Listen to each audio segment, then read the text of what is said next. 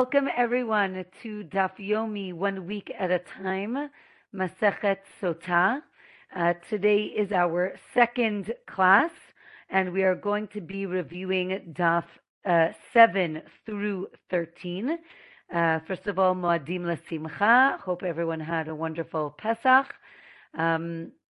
Before we begin, I just want to dedicate tonight's shiur in memory of the D family, for Maya, Rina, and Lucy D, who were unfortunately murdered this past week in a terrible terrorist attack. And I just want our learning to be in their memory, and their neshamot should have an aliyah.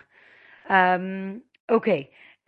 We are going to begin on Daf 7, and we're going to continue on our journey that is Masechet Sotah. I think some people after the first class were maybe a little shocked by what happens. It's only, I don't want to say getting worse, but it's only getting worse. So I just wanted to, before we start, as an introduction, I think it's important to recognize that on one hand, this is a very shocking ceremony, and we'll see more about the ceremony today. But one thing to recognize is that this really is to benefit the innocent woman. If a woman, again, we're definitely involved in a I guess I would say an unhealthy relationship between the husband and the wife. I don't think that either side is completely, completely innocent.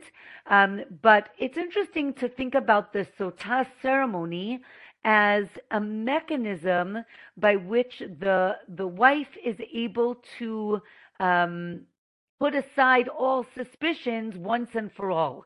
When there is this suspicion between the husband and wife, ultimately one never knows what the truth is. And I think it's interesting to think about the Sotah ceremony as a way for this woman to clear her name once and for all, right? She can say, I didn't do anything, but, it sounds like he is not going to believe her till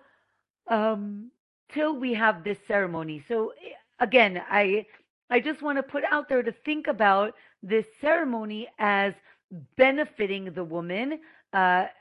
Definitely if she is innocent. If she is guilty, then it is definitely not to her benefit.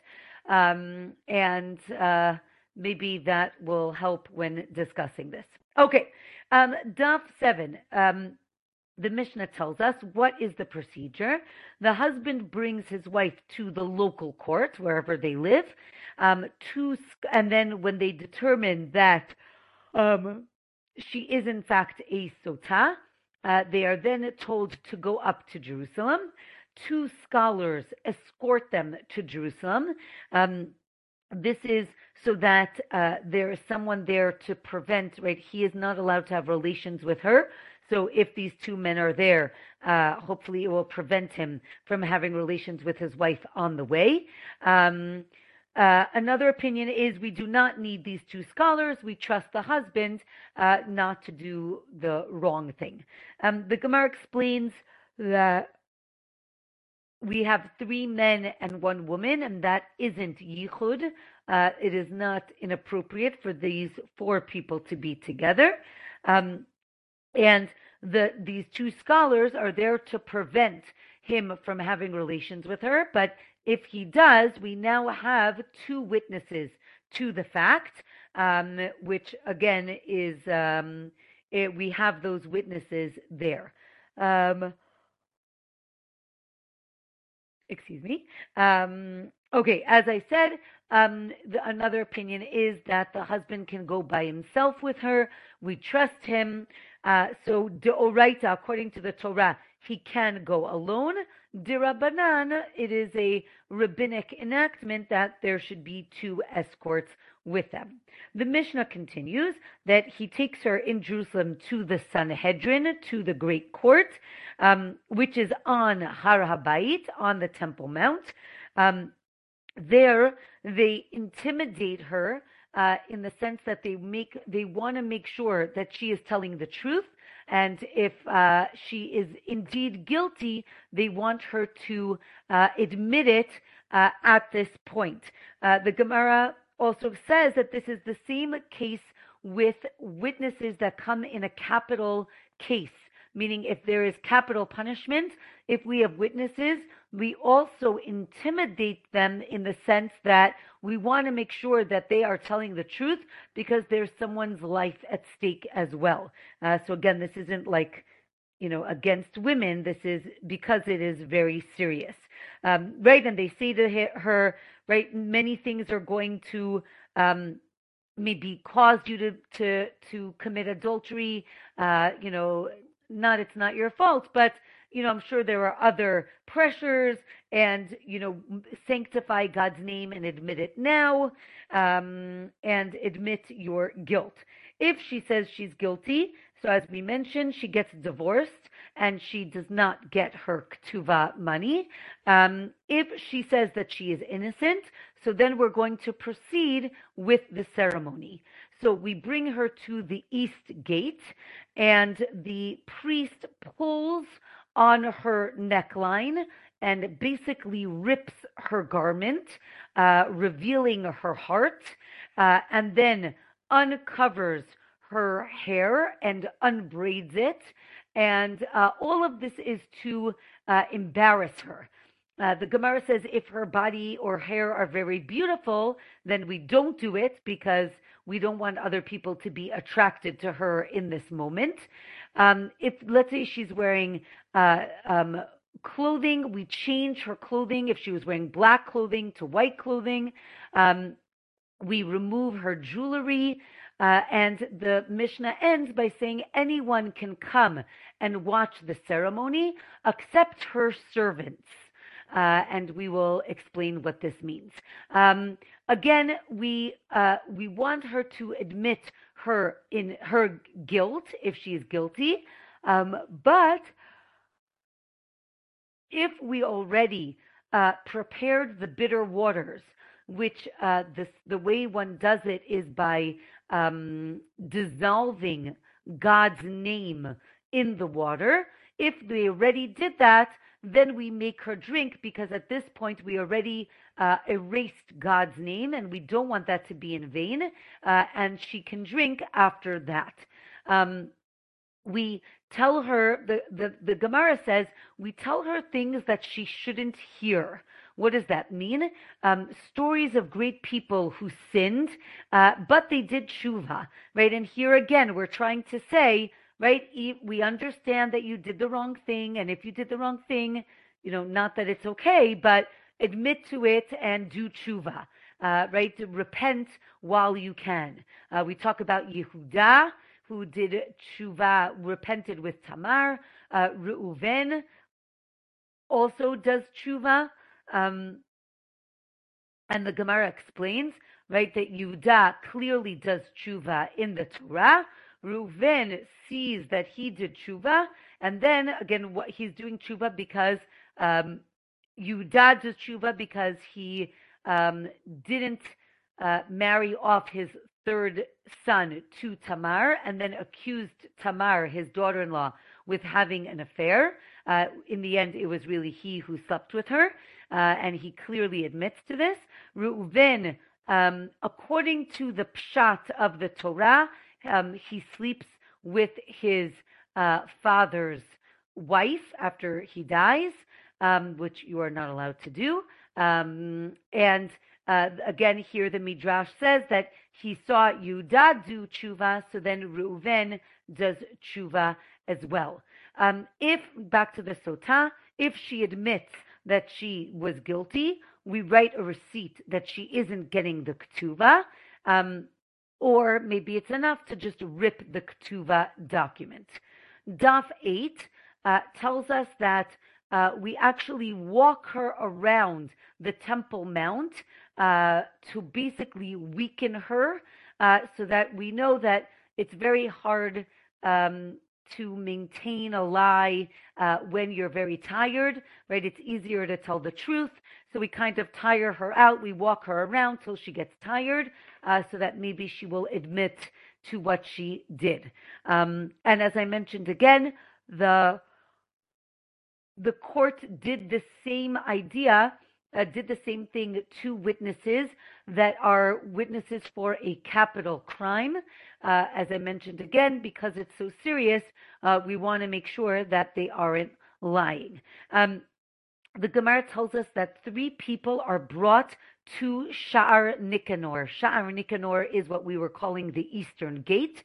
It's at the top of the 15 stairs. It's the gate into the main courtyard of the temple of the Beit HaMikdash. Who are the 3 people brought there? The Sotah, the Mitzorah, someone who has leprosy, and the Yoledet, a woman who gave birth, who needs to bring a sacrifice. The Gemara says that we cannot do this ceremony for 2 sotas at the same time. One reason is because it might cause one woman to be emboldened, and right, if she's not going to admit, so then I'm also not going to admit it. Or maybe it's based on a verse that you're not allowed to do it together. If, however, one of the women is trembling, so then it's okay, because again, we see that she's already scared, so it doesn't matter if there's somebody else there. Or again, you shouldn't make 2 women drink at the same time. We don't bundle the mitzvot together. In Hebrew, we say ein osin mitzvot chavilot. We don't bundle up mitzvot. We do them one at a time, each in their proper time. However, the Gemara says if there are 2 kohanim in the Beit HaMikdash that are free, they each can do a Sotah ceremony at the same time. We said that the Kohen tears her clothing and uncovers her. The Gemara mentions that it's similar to a person that is being stoned. When a man is stoned, they actually remove all his clothing. We'll see in a minute that basically the person dies quicker, meaning the death is quicker if they're not wearing clothing, because clothing will protect the body. And, in the Gemara, the person will want to die as quickly as possible. So they cover up the genitals, but everything else is uncovered. A woman, on the other hand, is not undressed. She is clothed because, again, we don't want to embarrass her.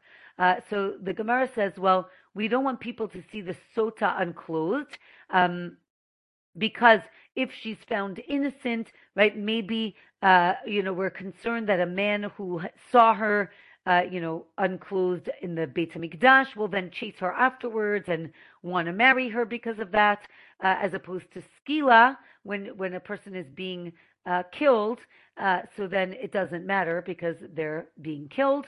Or the opposite, we want the, as I mentioned before, when a person is being killed, we want it to be as quickly and painlessly as possible. And therefore, it's interesting that the Gemara mentions the idea of va'ahavta l'reacha kamocha. Right? We should love our neighbor as we love ourselves. It's fascinating that the Gemara would talk about capital punishment in this way. But the idea is that even in death, we want the death to be as either with as much dignity as possible or as quickly as possible, depending on who you are. Okay, then after he rips her clothing, he then covers her up again and ties it with a palm rope, a rope made out of palm branches. It seems that this is very cheap. It's very embarrassing. And everybody can watch it, or maybe, as I mentioned, maybe only women should watch it, again, because of the uncovering of the woman. Okay, the Gemara continues. A very famous concept in Hebrew is what we call midah keneged midah. In English, we say a measure for a measure. The Mishna tells us that God pays a person back with the same measure of exactly what they deserve. So the Mishnah goes through all the steps of the Sota process and compares it to her crime, right? So she made herself beautiful for the adulterer, so now we're making her repulsive. This is actually, kind of the opposite. Or she revealed herself to the adulterer, therefore we're revealing herself here. And again, back and forth for each part of the process and the punishment. It's all specific to the things that she did. The Gemara now explains, again, we're talking about, crime and punishment, but the Gemara says nowadays we don't have a court that gives capital punishment. The Gemara explains that even if there's no court, God still gives divine punishment. So if you are chayav, if you are deserving of or need to get a certain punishment, so then you will get it in a different way, right? So the Gemara goes through all 4 of the capital punishments and explains how different deaths can simulate those 4 capital punishments. But the idea is that even small deeds add up, and that God takes care of people who need to be punished. Daf 9 tells us that God also punished the nations that needed to be punished. And here the Gemara talks about Egypt. Again, I thought it was, I always tell this to my children. I love when Daf Yomi is exactly for the time or things that are happening right now. So the Gemara talks about Egypt being punished 3 times throughout history. Since we're talking about punishment, the Gemara tells us that God waits for the evil person to finish all the things that they need to do, and then he punishes them. And maybe not in this world, but in the next world.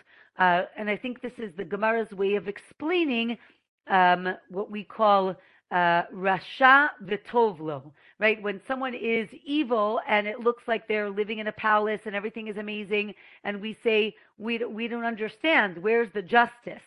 And I think that the Gemara is saying, there is divine justice. We need to be patient, and we don't always see it. And I think, at least for me, this is a very comforting thought, that we definitely do not understand what goes on in this world. I'll take the other side of tzaddik veralo, right, for righteous people that suffer. And unfortunately, we are seeing a lot of suffering these days. And I think that the Gemara is saying that, there's a reason for everything, and we don't understand it. And there is, right, as we all know, we learned many times that just like we make a bracha and we bless God for the good things, we make a bracha for the bad things as well, right? And we believe that there is justice in the world. Okay, let's continue. The Sotah continues and talks about, here we talk about a list of people who wanted things, but they lost it all, right? The Sotah desired someone who is forbidden to her, and now she not only is forbidden to that man, but she's forbidden to her husband. And the Gemara gives a long list of people that desired things and lost everything, right? Cain and Korach and Bilam, there's a whole list of people.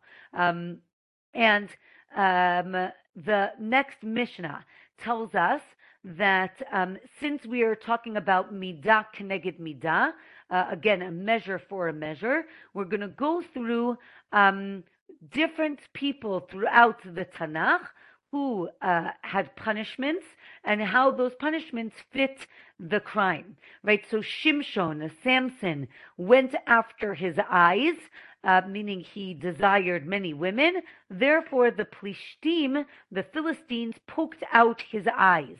Avshalom who was the son of David, also got midah keneged midah, which we'll discuss in the Gemara in a minute. The Mishnah, however, also adds that this also works for good, meaning if you do good, you get good in return. Miriam waited for Moshe, again, Pesach related. Miriam watched baby Moshe right in the Nile, and she waited an hour, and Bnei Israel waited for her for 7 days in the desert when she had a tzaraat.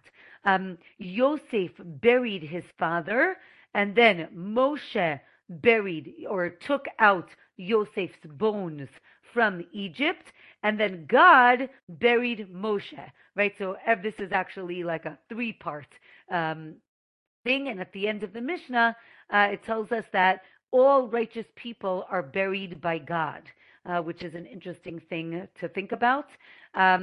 Okay, the Gemara now is going to discuss Shimshon, Samson. So just a quick overview. Samson, Shimshon, was a judge from the book of Shoftim, Judges. He married 3 Plishti women, not Jewish women. The last one was Delilah. And she convinced him to tell her the source of his strength, which was his hair, and then they cut his hair, and then he lost all his strength.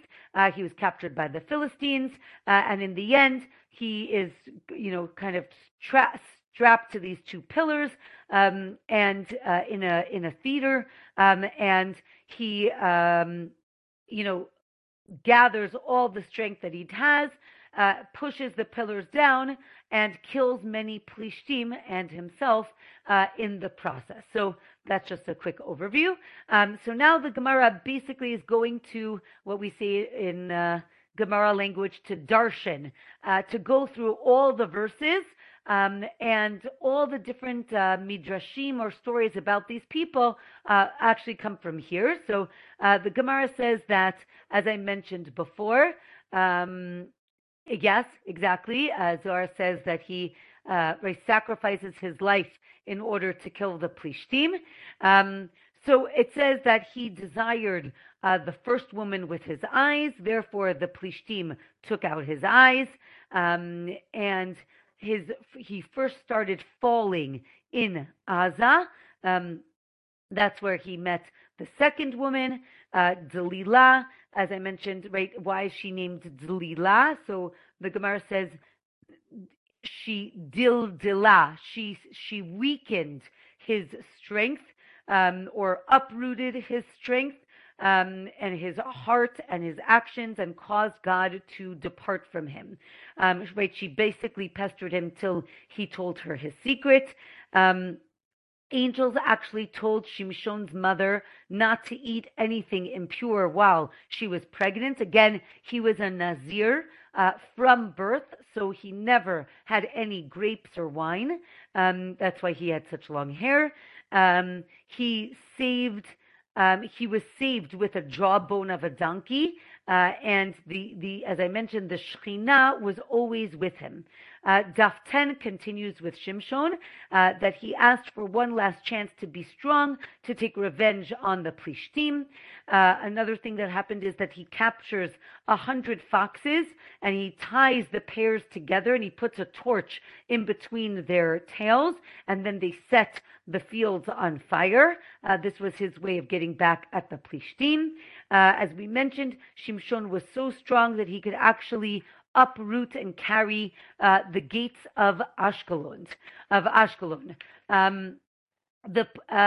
Interesting. The Gemara says that the Plishtim brought their wives to get pregnant from Shimshon while he was in jail. I guess, right, he was very strong. They thought that would, I guess, produce strong children. Okay, we say Shimshon is like the name of God, like Shemesh, which is the sun, but which is also like a protector of Bnei Israel. The Gemara says that there were 5 people who were like God, but then that godliness was also their downfall, right? Shimshon with his strength, but in the end, it was taken from him. Shaul was very tall, but right, it says, right, that his neck was very long, and he died by his neck. Avshalom, the son of David, his hair was very beautiful, but he was killed with his hair, which we'll see later on. Tzidkiyahu with his eyes, Nebuchadnezzar blinded him, and Asa with his feet, King Asa with his feet, and he was struck. At the end, his feet were struck. Asa basically made the sages, the scholars, work for him, which was problematic. And now, since we talked about Yehuda, and Yehuda Shimshon went to Timnah, and so did Yehuda. So now we're going to talk about Yehuda and Tamar. So this is the story. Yehuda is one of the sons of Yaakov. He had 3 sons. The oldest son was married to a woman named Tamar. The son died without any children. As you all know, they needed to do Yibum. So then the next son marries Tamar. He also dies without children. And then Yehuda is reluctant to give Tamar to his 3rd son. He says, I'll call you when he gets older. He doesn't call him. He doesn't call her. And basically, Tamar takes it into her own hands. She dresses up as a harlot, sleeps with him. Lo and behold, she gets pregnant. 3 months later, they take her out. They want to stone her because she is not allowed to be with anybody else. In the end, it turns out that it is from Yehuda, and he, as we mentioned, he admits that that it was really him all along, and that she was correct in what she did. The Gemara says that Tamar was very modest. She always had her face covered, which is why Yehuda did not recognize her from before, and therefore kings and prophets come out of her. And Tamar also teaches us that it's better to get killed than to embarrass someone, right? She does not say that it was actually, that it is not, that she doesn't point to Yehuda, she just kind of hints at it. And therefore, we see that she did not want to embarrass him.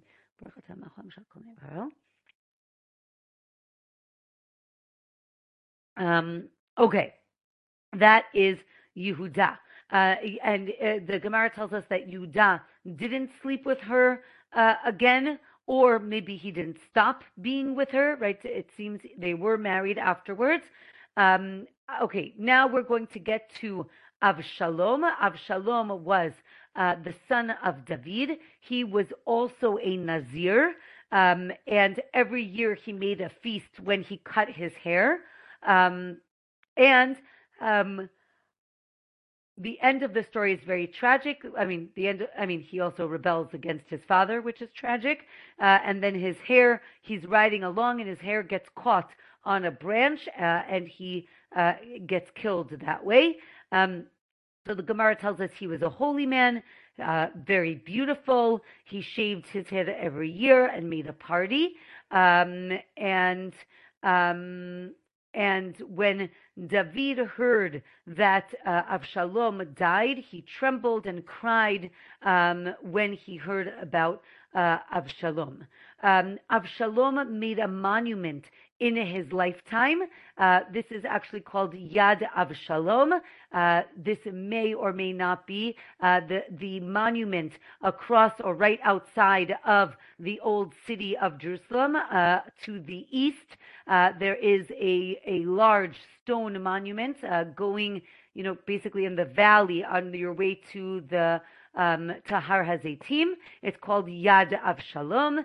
The Gemara says that he made this monument in the Valley of the Kings because he didn't have any children. We're now on Daf 11. But then the Gemara says, wait a minute, it says that he had 3 sons and 1 daughter. But maybe it's because none of them were appropriate to be kings. Maybe that's why he made it. Or he um, did something wrong, and therefore his children died before he died, and therefore he built himself a monument. Interestingly enough, it is still standing to today, if it is that exact monument. Okay, from here, we said that it's also for good, midah keneged midah. And therefore, Miriam, right? We said Bnei Israel waited for her like she waited for Moshe. What's interesting is that she waits an hour and they wait 7 days. So the Gemara says you're right. It's much more, right? It's not equal measure for measure. Rather, it's actually much more than what you do in the first place. Right? Just like the Gemara says, just like Miriam watched over Moshe, so too Hashem watched over Moshe as well. And from here, again, because it's Pesach, the Gemara talks a lot about different stories about Paro in Egypt, right? The Pharaoh. Paro started the persecutions of the Jewish people. He started them himself, and therefore he was stricken by the Makot first, by the plagues first. He said to strike the Jewish people with water because he thought that that God will not destroy them with water, right? Because of the Mabul, because of the flood in the time of Noah, God says he's not going to destroy the world. He didn't realize that it didn't mean that God couldn't destroy a nation, right? Obviously, he was wrong. It seems that Paro seeks counsel from 3 different people. This is a very famous midrash. Who are the 3 people? Bil'am, who we're going to see in Sefer Bamidbar, Yitro, and Iyov. And interestingly, the Gemara tells us Bil'am was the one who gave the idea of killing all the kids, and therefore he was going to be killed, Bil'am, later in his life. Iyov stayed quiet, right? This is Job. He stays quiet, therefore he suffers in his life. And Yitro actually runs away because he doesn't want to be involved in this discussion, and therefore he merited to sit on the Sanhedrin, on the court. There are many verses written in the singular when speaking about the suffering of the Jewish people, and it seems that here the Gemara explains it as it pained Paro to afflict Bnei Israel, right? Meaning he says, oh, this is so hard for me to make, these people work for me. But interesting, the other side of that coin is as much as the Egyptians tried to kill the Jewish people, they continued to multiply. It says that they work them avodat parech. So the Gemara explains, what does this mean, parech? It really means like crushing work.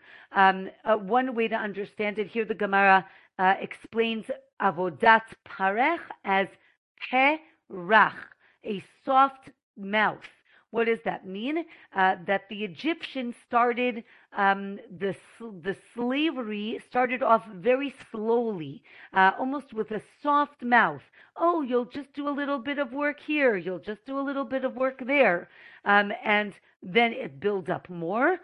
Or, as I mentioned, parech means crushing work. Here is a very famous midrash talking about the Jews in Egypt, that what was such terrible work that the Egyptians switched. They gave the men's work to the women and the women's work to the men, right? And both of those things are torturous, right? Women, it's very difficult for them to do men's work, and for men to do women's work. It's maybe demeaning, or maybe it's difficult for them. And here another, sorry, one second. Another very, very famous line that the Jewish people were redeemed because of righteous women, right? Bizchut nashim tzidkaniot niga'alu avotenu. Righteous women were the cause of the redemption. What is this story? So the Gemara here explains, and those of you who are, if you're looking at the Gemara, these dapim are very, very long because we have a lot of stories now. I guess it's good we're getting a little break from the Sota ceremony. So what happened in Egypt?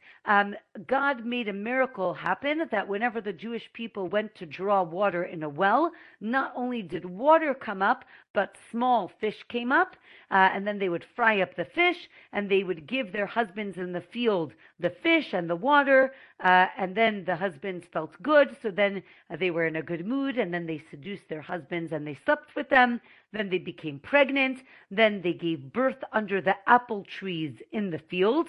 This is one reason some people say that we make charoset out of apples, because the women gave birth under the apple trees in Egypt, in the field. And then now comes, I didn't remember this part of the story, that angels came, right? Again, they had to go back to work. So angels came and they cleaned up all the babies and they took care of the babies and they fed them, the angels, fed the babies. And then if the Egyptians would come, then the babies were sunk or swallowed up by the ground. Don't worry, they were going to be fine. They were swallowed up by the ground, and even if the Egyptians came and tried to plow the field, they were fine. And then when the Egyptians left, they basically grew out of the ground. I'm imagining like Cabbage Patch dolls. They also came out of the ground. Maybe that's where they got it from. And then what's the proof? The Gemara says that at Yam Suf, at the Red Sea, it says that Ze Keli V'Anvehu, right? This is our God. When we use the word Ze, it usually means we're pointing. The Gemara says that these babies or children recognized God at Yam Suf, and they're pointing to God because that's the God that kept them alive in those fields, which I thought was fascinating. Since we're talking about Egypt and the redemption and righteous women, who are the most righteous women? The midwives. Some say, right, again in the Torah, it's Shifra and Pua. Those were their names. Here the Gemara tells us it's either Yocheved and Miriam, right, mother and daughter, or Yocheved and Elisheva. Elisheva was Aaron's wife. So it was either a mother and a daughter or a mother and her daughter-in-law. And the Gemara gives a lot of midrashim here, a lot of stories about the midwives, that they not only didn't kill the babies, they fed them. They said that, right, this nation is like wild animals. And what's the connection, right? That always also a little bit bothered me. What does it mean, wild animals? They meant, right, they give birth so quickly, they don't need help. Here the Gemara says, right, we know that each one of the tribes is compared to an animal, right? Yehuda is a lion, Dan is a snake, Naphtali is a deer. So it's interesting that it was like a play on that. My mother-in-law is saying maybe it was a date tree, and that's why Sfaradim use dates. Could be, even though here the Gemara talks about the apple tree. But it could be, date might be more going to maybe like, into Gan Eden, right? The trees, maybe date is Tamar, one of Shivat HaMinim. We definitely like dates more than apples. I mean, like in Judaism, in terms of Shivat HaMinim. So maybe, good question. Okay. It says that Hashem made houses for the midwives, right? The house of the Kohanim and the Leviim, right? Priests and Levites, or of kingship, right? That kings came from Kalev and Miriam. I don't know if you guys know, but there is a midrash that Miriam marries Kalev. Okay. Daf 12. We now have stories about Miriam. Since we were talking about Miriam, it says that apparently Miriam was very sickly in the beginning, and no one wanted to marry her. But Caleb wanted to marry her because he realized that she was righteous and she would have righteous children. So Caleb nurses her back to health. Maybe after the tzarat, if you remember that she gets tzarat, leprosy. And right again, Caleb resists the temptation to be like the other spies. And here they were a match made in heaven, as we would say. And in the end, Miriam was so beautiful right after she became healthy. Everyone talks about her beauty. Back to Paro in Egypt. He made 3 decrees. First, to kill all the babies via the midwives. Then he saw that that wasn't working because the midwives weren't doing it. So then to throw them into the Nile. And on the day that Moshe was born, he decreed that all the male babies be killed, even Egyptian ones, because he didn't know, where he was going to come from. And here we have another famous story of Amram. Amram is Moshe's father, who saw the matzav. He looked around. The Jews were suffering and people were dying. And he basically said, how can we bring more children into this world? So he divorces his wife. And since he was one of the leaders of the community, so did everybody else. And Miriam, right, his daughter, again, are righteous women. Miriam said to him, you're worse than Paro, right? Paro only decreed against the boys. You're decreeing about all children, right? He is, decreed about they should be killed in this world, but they have the world to come. And therefore he listens to his daughter, and he remembered his wife, meaning he got back together with his wife. He marries her, and then she becomes pregnant. Since we're talking about them, we're going to go to Yocheved. Yocheved is Moshe's mother. It says that she's a Bat Levi, which normally we use to say a descendant of Levi. Here the Gemara sees it as literal. She is the literal daughter of Levi, which would make her about 130 years old. And right, she was conceived on the way to Egypt, and she's born in Egypt.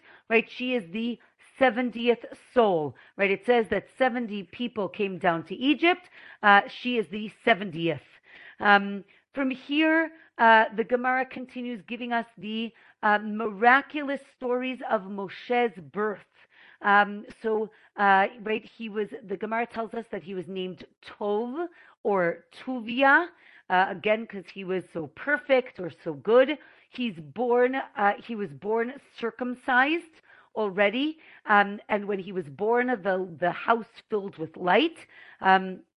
Yocheved was able to hide him for 3 months, either because he was born early or she became pregnant 3 months before she actually remarried her husband. And that's that story.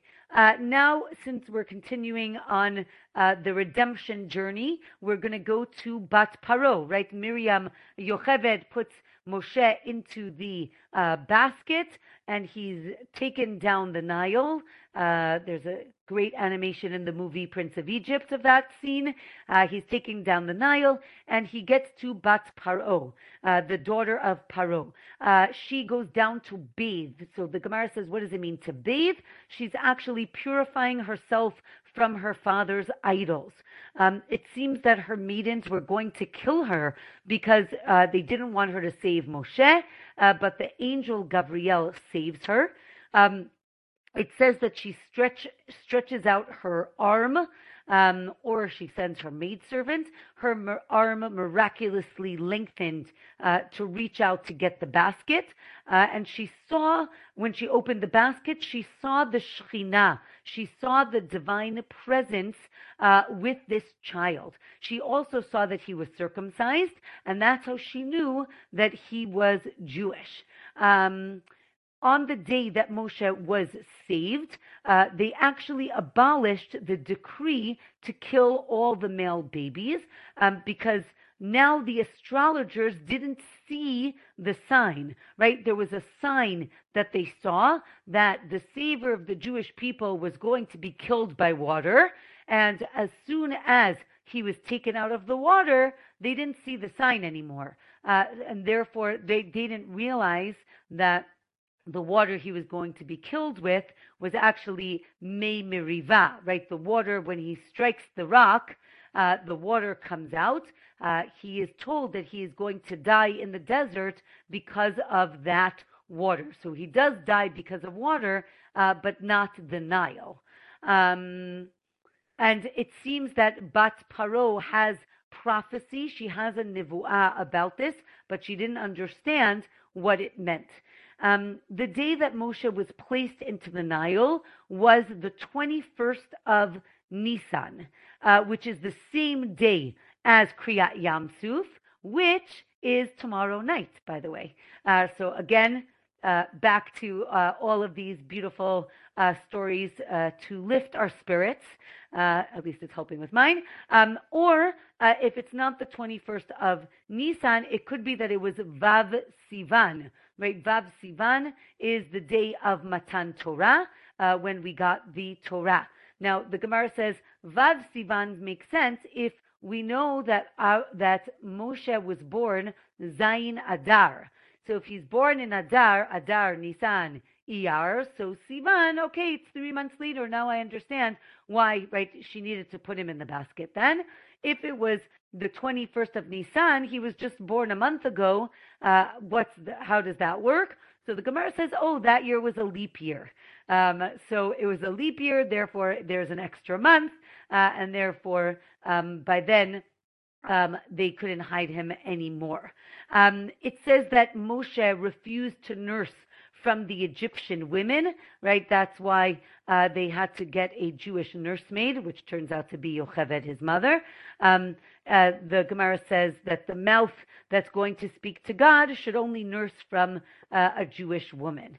And to finish up this story, Miriam was a Nevi'ah, right? She was a prophetess even before Moshe was born. Therefore, she's called Miriam Achot Aharon, Miriam the sister of Aharon, because even before Moshe was born, she already had prophecy, right? And she prophesied that her mother will give birth to the person who is going to take them out of Egypt.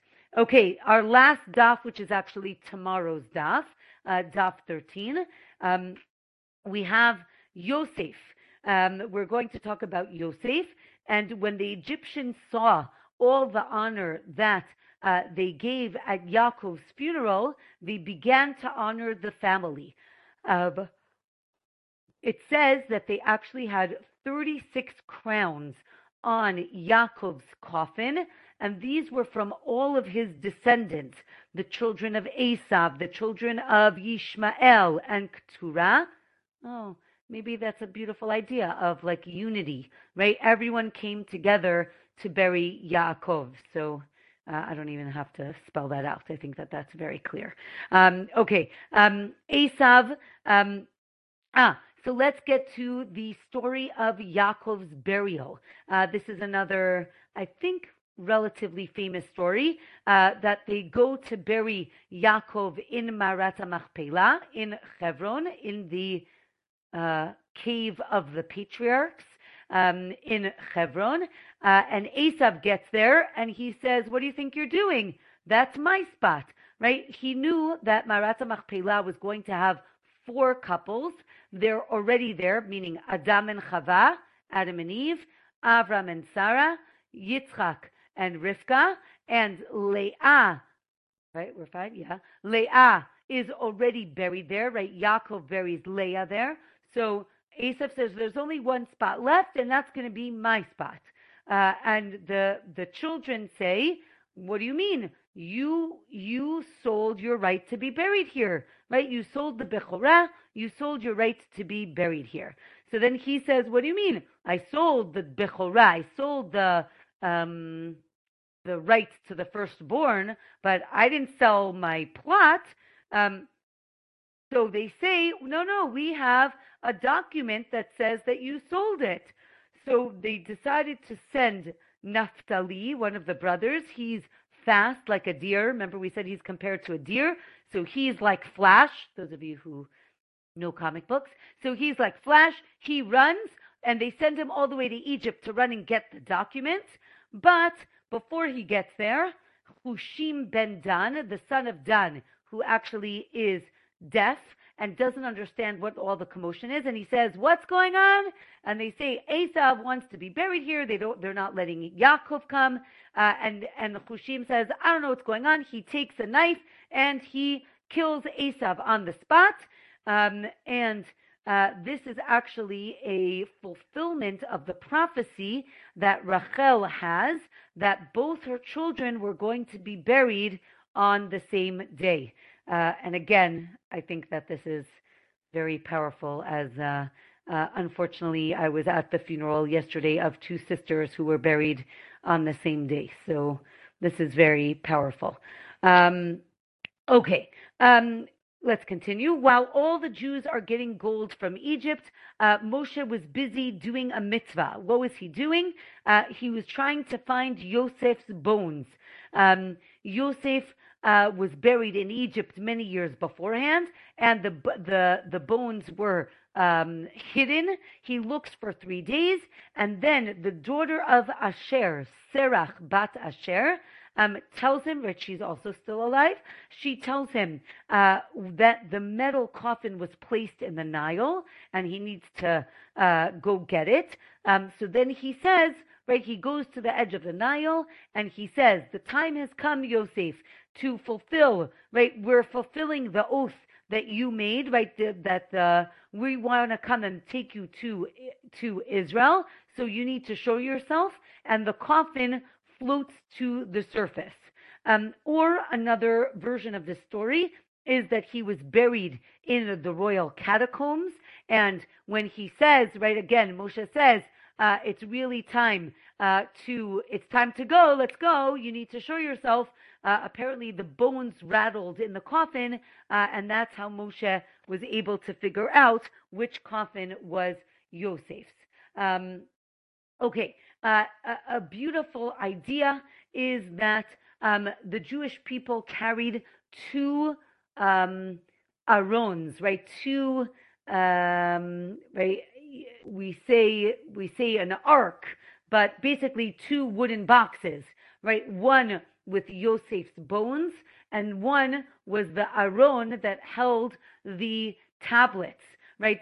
God's presence. So I think that that's also just this beautiful idea of the parallel between the honor given to burying Yosef and the honor obviously given to God. The Torah tells us that Yosef is buried in Shechem by his children. The Gemara asks why. Again, that's where the story all started, right? He was kidnapped from Shechem in the first place. Therefore, again, since we're talking about a measure for a measure or full circle, Yosef is laid to rest in Shechem. And the Torah tells us that Yosef dies before his brothers because he showed excessive authority over them. From here, we go on to Moshe, because as we said, right, Yosef buries Yaakov, therefore Moshe buried Yosef. So now God buries Moshe. And here the Gemara tells us that Moshe dies at age 120 exactly. He died on his birthday when the gates of wisdom were closed to him. And God buried him. And it tells us that he went up to Har Nevo. It says Har Nevo from the word Nivi'im, that the Gemara actually says that all three prophets were buried on this mountain, Moshe, Aaron, and Miriam.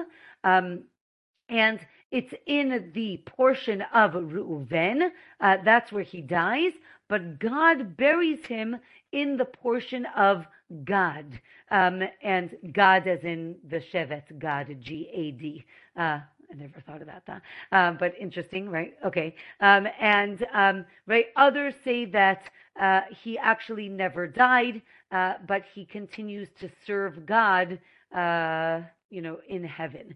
And the top of Daf 14 tells us that no one really knows where Moshe is buried. Even the Romans tried to find the burial spot, but they couldn't. And I think that, at least for me, this daf is a comfort to know that, God comforts those who need comforting. And it's again just fascinating to read these stories when they are so applicable to our current situation. So I really just want to wish everyone a Moadim L'Simcha, a Chag Sameach, and we should just have what we say here is Besorot Tovot, just good notices, good news. Be'ezrat Hashem, next week also we are going to meet Monday night. So sorry for all the changes, but we will learn more stories and then go back to some more Sota. So wishing everyone a Chag Sameach. Bye.